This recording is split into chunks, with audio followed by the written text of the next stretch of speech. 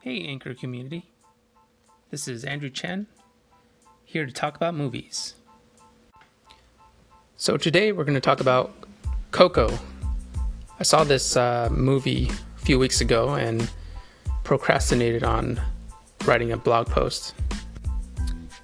And just so you know, this is a non-spoiler review. So this new Pixar movie is based on the Mexican holiday Dia de los Muertos, Day of the Dead. And it's a pretty basic storyline that you get from your typical Pixar Disney movie.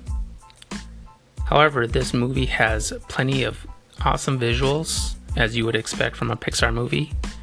It also has good character development, which leads you to have emotional connections to the main character.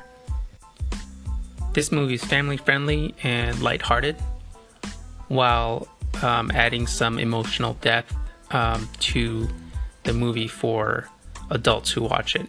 So good for kids and good for teenagers and adults. If you're not into animated films or into Disney movies, then it might not be for you, but for everyone else, this is a fun, family-friendly movie which almost anyone can watch. I would say it's one of the best Pixar movies so far. Let me know if you have any questions,